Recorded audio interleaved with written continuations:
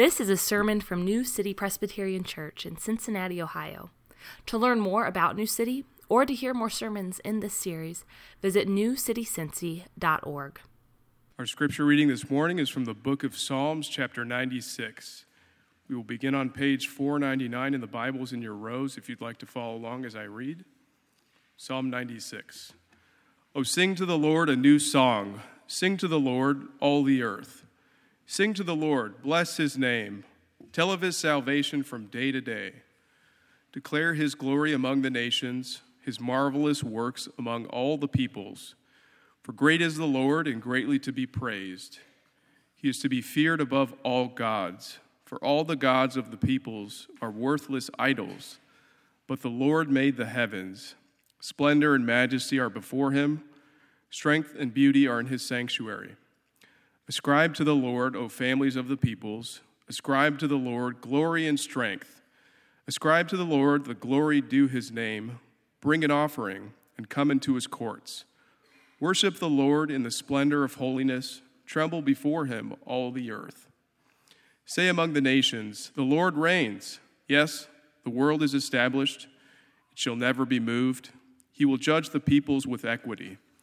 Let the heavens be glad and let the earth rejoice. Let the sea roar and all that fills it.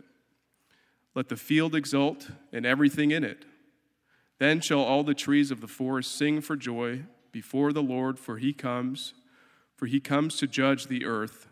He will judge the world in righteousness and the peoples in his faithfulness. This is the word of the Lord. Good morning, New City. Okay, with the number of people here, you should be louder. Good morning, New City. All right. My name is Ryan Zhang, one of the pastors here. Welcome to the first week of Advent. If you're visiting families from out of town, we're especially glad you could join us this morning. Looks like you're all alert and awake from all your Thanksgiving coma. Like the last 3 or 4 years, I had not one, not two, but 3 Thanksgiving meals this week. So that may explain why I look extra happy this morning. Now, you may be a little bit surprised by our scripture reading this morning, Psalm 96. And that does not sound very much like Christmas. Where are the angels or shepherds or baby Jesus? Or as one Christmas classic says, Santa Claus and ho, ho, ho, mistletoe and present for pretty girl. Now, don't worry, I thought the same thing when I saw the sermon text. So Pastor Josh sets the preaching schedule and select the text for all the sermons, and this caught me by surprise as well. And I was thinking about how to connect the psalm to Advent one of the Sunday mornings when I was here, and I saw this mark on the floor, and it dawned on me. And everything began to come together. So just to test your memories, does anyone recognize what this is for? For COVID, right? This is one of the tape marks on the floor when we had to seat people 6 feet apart for social distancing. Remember that? Let's not do that again. And I'm sure, 500, 1,000 years from now, when archaeologists look at this tape mark, they will immediately understand, there must have been a pandemic in this city. See this evidence of the social distancing. I'm exaggerating, I know. But when you look at this church building, you will no doubt recognize some of the marks of history. The cornerstone of the building says 1922. This is actually the 100th anniversary of the building. And perhaps from the woodwork in the sanctuary, you can recognize certain designs that were popular in a certain period of time. The coffee stain on the floor may remind you of some coffee spill there last week. The same thing for a city. If you go look at this, you see bullet holes or burn marks on the side of buildings. It tells you that there was a war there. If you dig through some European cities or Asian cities, you can see different layers of civilization over the centuries. We can look at a place and see the marks of history. But can we look at a place and see what the future will look like? Well, it turns out, yes, we can. You may remember seeing this drawing in our Making Room campaign. You can see that in the Commons. We have not built expansion to a building yet, but based on what our church building looks like right now, we know that the extension will have certain similar architectural designs. You can recognize similar styles and colors. No responsible architect would recommend that we add a barn or a warehouse to the original building.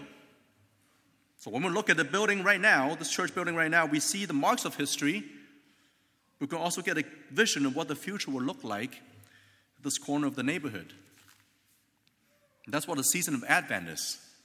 Advent takes us into the past, to Jesus coming as a baby in Bethlehem over 2,000 years ago. But it also prepares us for the second Advent, to look forward to Jesus' coming, second coming, in the future. The day when Jesus will come back as King.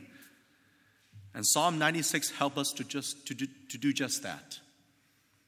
So today we'll let Psalm 96 take us into the future, and then back to the past, and then to the future again. Okay?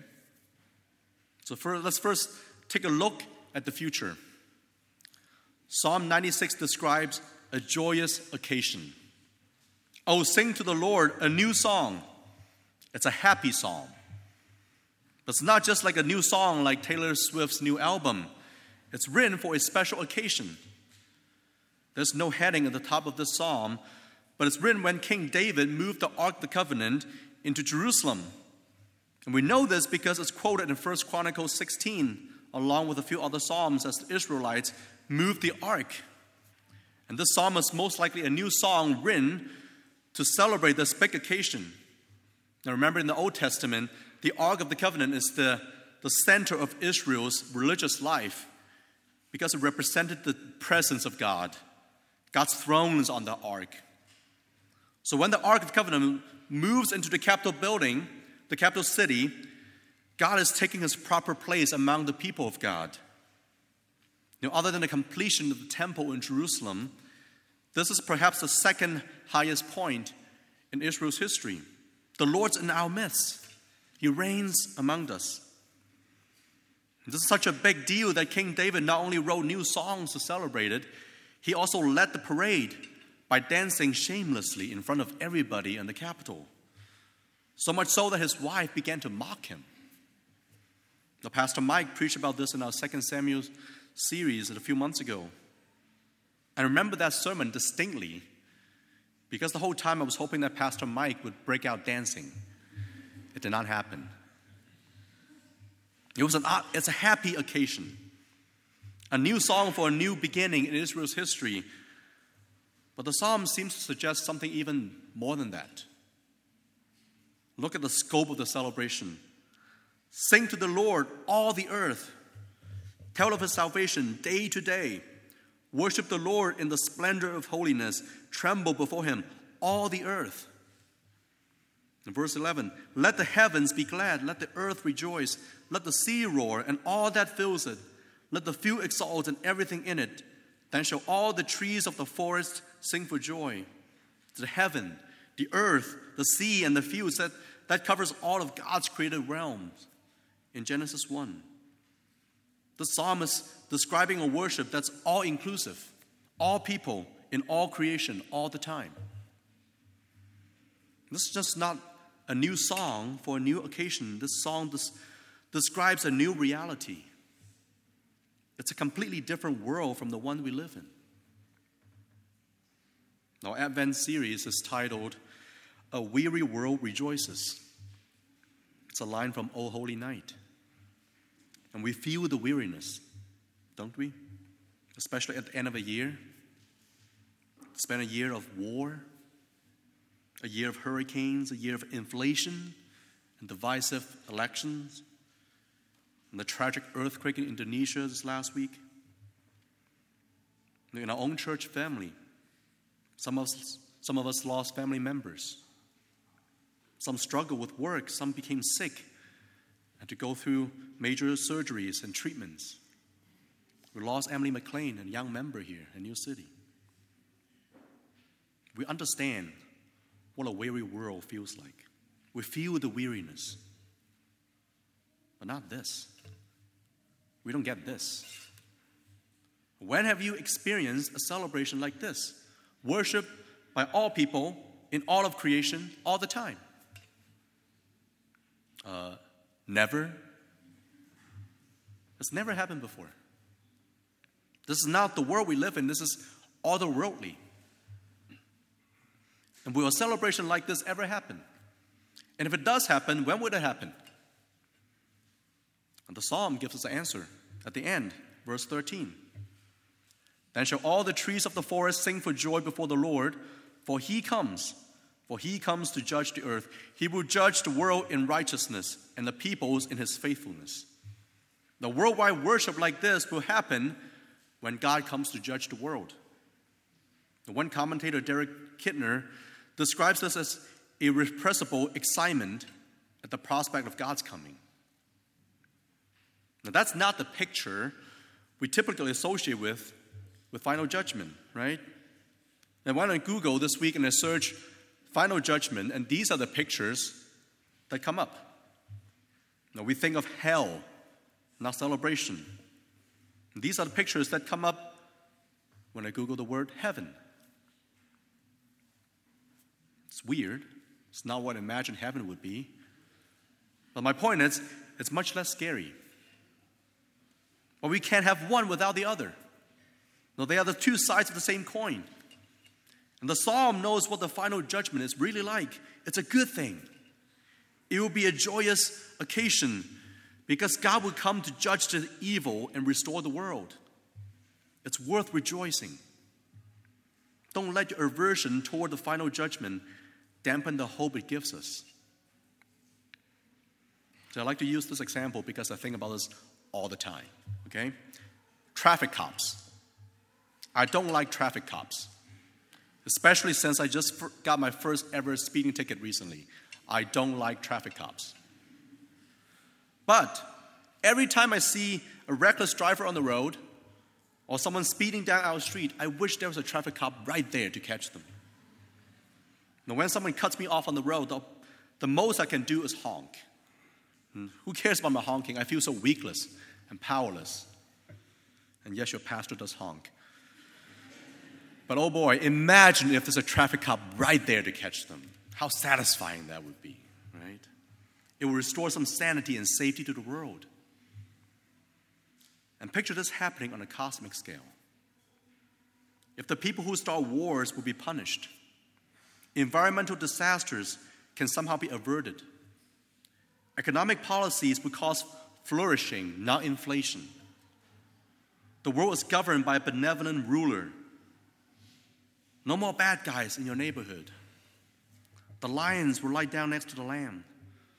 Will you rejoice in that? The people of Israel see the presence of the ark as a foreshadow of that final judgment, because they know that every time God shows up, everything will be all right. If they could look forward to that, how much more so for us? And if you think this is just some wishful thinking, it's not. It's not. Because we already have a little glimpse for what that final restoration will look like. You know, it's a bit of a downer when King David moved the ark into Jerusalem and it sits there in the tabernacle, in a tent. And finally his son, King Solomon, builds a temple for God in Jerusalem and moves the ark into the temple. And that was the highest point of Israel's national history. And God dwells in the midst of his people in the temple. And at the dedication service, King Solomon says something very true, but also very disappointing. He prayed this, "But will God indeed dwell on the earth? Behold, heaven and the highest heaven cannot contain you. How much less this house that I have built?" Of course, Solomon recognized that God is so much bigger than the ark, so much bigger than the temple that he built. The temple is only a symbol of God's presence. God is not fully there. The question remains, will God ever come to dwell with his people fully? And Psalm 96 answers, yes. He will come at the end to judge the world and restore all things. But how do we know this will truly happen? Now we know because there was a time when God himself walked the earth. And he brought restoration and judgment to one small corner of the world. It's not cosmic in a scale, but it's at the beginning of it. And that's what we'll celebrate together in Advent. God came to the world as a man. Creation rejoiced at his singing, at his birth, with singing, as you can hear. He compares himself to a king. He said the kingdom of heaven is at hand. He taught people what his kingdom will be like and how people can flourish in his kingdom. He pronounces blessings and curses on the people. He restored people back to health. He cast out evil spirits and demons. He had the power to raise the dead. He even calmed the storm. And his disciples were frightened. Even the wind and the sea obey him. Everything happened in the first advent in that little nation of Israel shows what will eventually happen in the second advent in the whole world. The first advent has kicked off the second advent. But something seems to be missing. Where's that great judgment? There was a great judgment in the first advent. But in that first advent, the judgment fell on Jesus. The king that will come back to judge the world at the end is not some heartless tyrant eager to inflict suffering on all the people. The judge of the world suffered the judgment that is reserved for us. No, Jesus looked on God, took God's full wrath and judgment on the cross so that he could restore the people to God and to righteousness. No, in Christ we've all been put to death, and we've all suffered the death penalty in him. So that when he rose again on the third day, he made us into a new creation. And notice I said the word made. I didn't say he will make. Because it already happened. Jesus already started the process of making us into a new creation. The Apostle Paul wrote in Galatians, I have been crucified with Christ. Now that's a little bit weird. Because he was still alive when he wrote this. He didn't die with Jesus. But then he said, it's no longer I who live, but Christ who lives in me. And the life I now live in the flesh, I live by faith in the Son of God who loves me and gave himself for me. Your old nature is crucified with Jesus. You now live as a new creation in Christ. And more importantly, Christ is in you. His Spirit is in you. Though our outer self is wasting away, our inner self is being renewed day by day. We're at the beginning of God's restoration. And the work he started in the first advent is continuing in us and through us. He will bring it to completion in the second advent. So now it's our mission to show the world what the final restoration will look like. The first advent has kicked off the second advent, and God has not stopped working in between. God is working through you because Christ is in you. The Christ Church on earth has now become the foretaste of the final restoration. We show the world what the end will look like. And it's not weird. It's not up in the air. It's as concrete, as solid as your presence and your actions. So how do we do that? Well, let's go back to Psalm 96. It gives us a few suggestions. Verse 1. Sing to the Lord a new song. Sing to the Lord, bless his name. Sing to the Lord, bless his name. Tell of his salvation from day to day. Declare his glory among the nations, his marvelous works among all the peoples. The psalm starts off with 4 commands. That's a great place for us to start. Sing to the Lord, bless his name. Tell of his salvation, declare his glory among the nations. There's the vertical praise toward God. There's the horizontal proclamation of his salvation to the nations. That's what we gather to do every Sunday, right? We sing and offer upward worship to God. And we proclaim the gospel to the people in our neighborhoods. That's also why we do world missions. Because we need to declare his glory to the nations. And that means use your voice, use your words. Sing aloud. And talk about Jesus with other people with words. I heard a story about a missionary in a Muslim country where the open sharing of the gospel is prohibited. So this missionary thought, I will use my action to show people how Christians can be different from the world, and maybe that will make some people curious about my faith. So he befriended a Muslim man, and after 2 years, the man did notice something strange about this missionary. So the Muslim man invited him over one night, late in his house, and the missionary was very excited because he thought, finally I get to share about Jesus to this guy. He's going to ask me about him. And that night, the man did pull the missionary aside and quietly asked him, "Are you a vegetarian?" Just actions are not enough. Sooner or later, we have to use our words. And I know it's awkward to start talking about faith and God with other people. So Psalm 96 gives us some suggestions, recommendations on how to talk to God, how to talk to people about God. Verse 7, "Ascribe to the Lord, O families of the peoples. Ascribe to the Lord glory and strength. Ascribe to the Lord the glory due his name."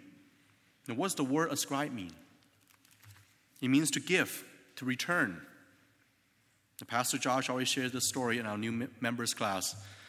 Josh grew up casually around the church, and he was not very familiar with the Bible. So he thought that people's worship and prayers are like the crowd cheering, the noises in the Bengals game. The more people cheer, the more hyped up the athletes get, and they would pump their chest, and then they would charge the field and defeat the enemies. So Josh felt that, the more he worships and prays, the more powerful God would get. And then that would give God the power to defeat his enemies. Maybe some of you still believe that about worship. But Psalm 96 says, "Ascribe to the Lord the glory due his name." To give to God the glory he deserves. He already possesses all the power and glory. He does not need your cheering. The question is, do we give him the proper recognition that he deserves? And I once saw an article online with the title, "The 3 Felonies That Americans Break Every Day." I think it's about some obscure internet laws that we break every day. But Christians know exactly what this means. We break laws every day, and not just 3, but 10. It's called 10 Commandments. And one of the ways we break the 8th commandment is by stealing from God. We steal his glory, we steal his credit, we steal his goodness, and we make them our own, or we give them to worthless idols. But what if we actually give God the glory he deserves? The next time your coworkers compliment you on your generosity, tell them how everything you have comes from God. Your talents, your education, your job opportunities, your families, even your money. Or you can talk about how a specific organization you give to do the works of final restoration. You give not just because they're doing good deeds. You give because their good deeds show us what the second advent will look like. The next time you're sharing a nice dinner with your friends, tell them how grateful you are that God has worked through your lives to put you guys together.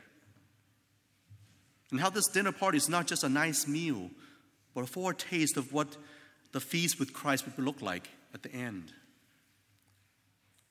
The next time someone compliments your cooking, you share a little bit about how different spices and cultures come from. How God created different peoples to reflect the different dimensions of his glory. That's why your food tastes so glorious. Ascribe to the Lord the glory due his name. And that may open up some conversations about God that you didn't think was possible before. And finally, 3 more things that we can show what the final restoration will look like. First, justice and equity. Verse 10, "The Lord reigns. He will judge the people with equity." Now, God cares about justice and equity. Jesus pronounced blessings on the poor and hung out with the lowly. He cursed the powerful and the wealthy. He threatens authorities that oppress people. And if you think that equity and justice is just some left-leaning democratic agenda, then you better get on board. Here's another left-leaning issue. Creation renewal. Verse 11. "Let the heavens be glad. Let the earth rejoice. Let the sea roar and all that fills it. Let the field exalt and everything in it." And think about this for a second.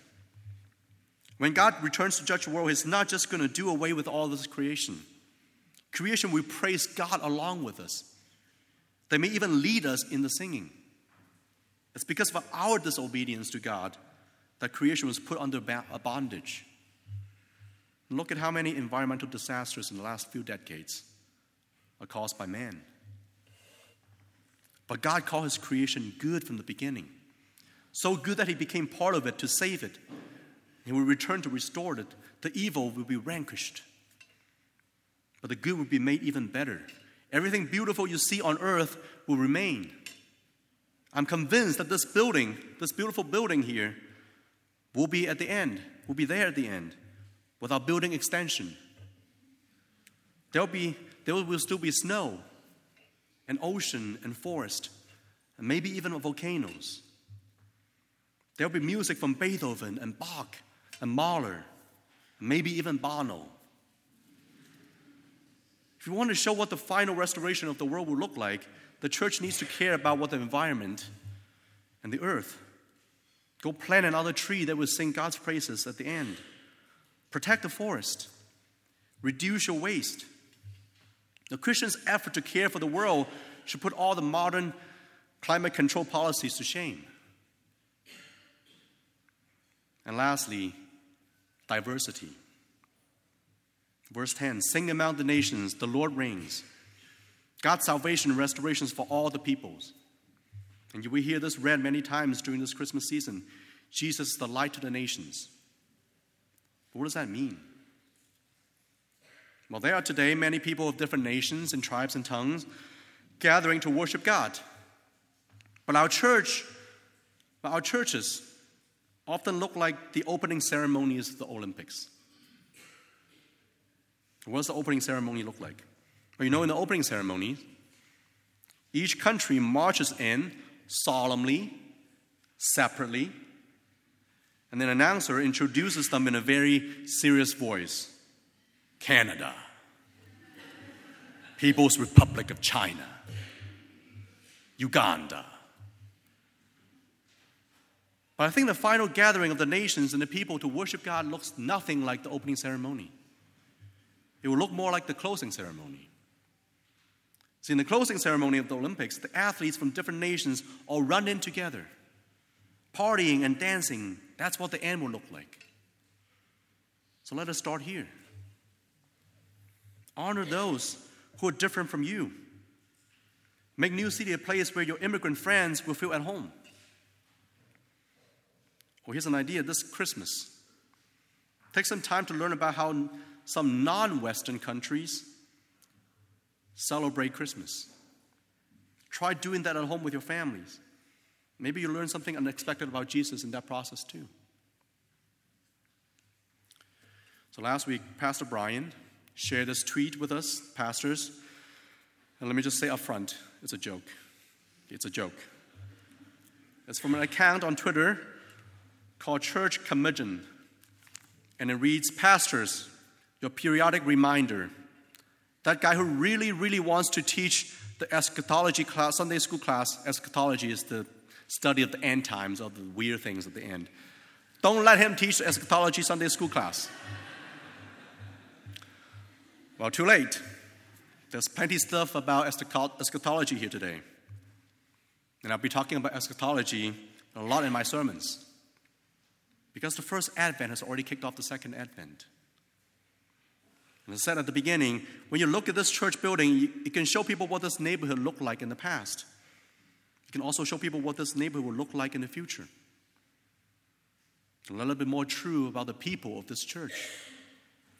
We can tell people what God has done for us in the past, how He redeemed us on the cross.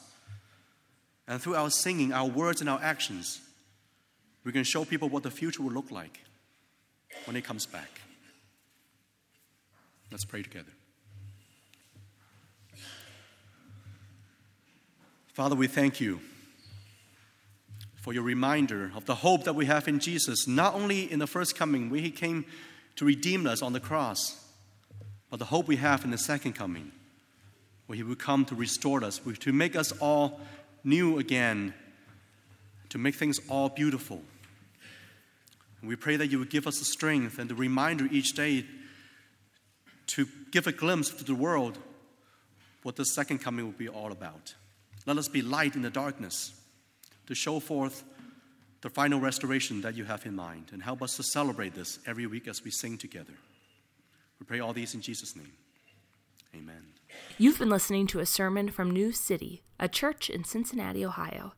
Visit our website at newcitycincy.org for more sermons and resources. That's newcitycincy.org. Thanks for joining us today, and God bless you.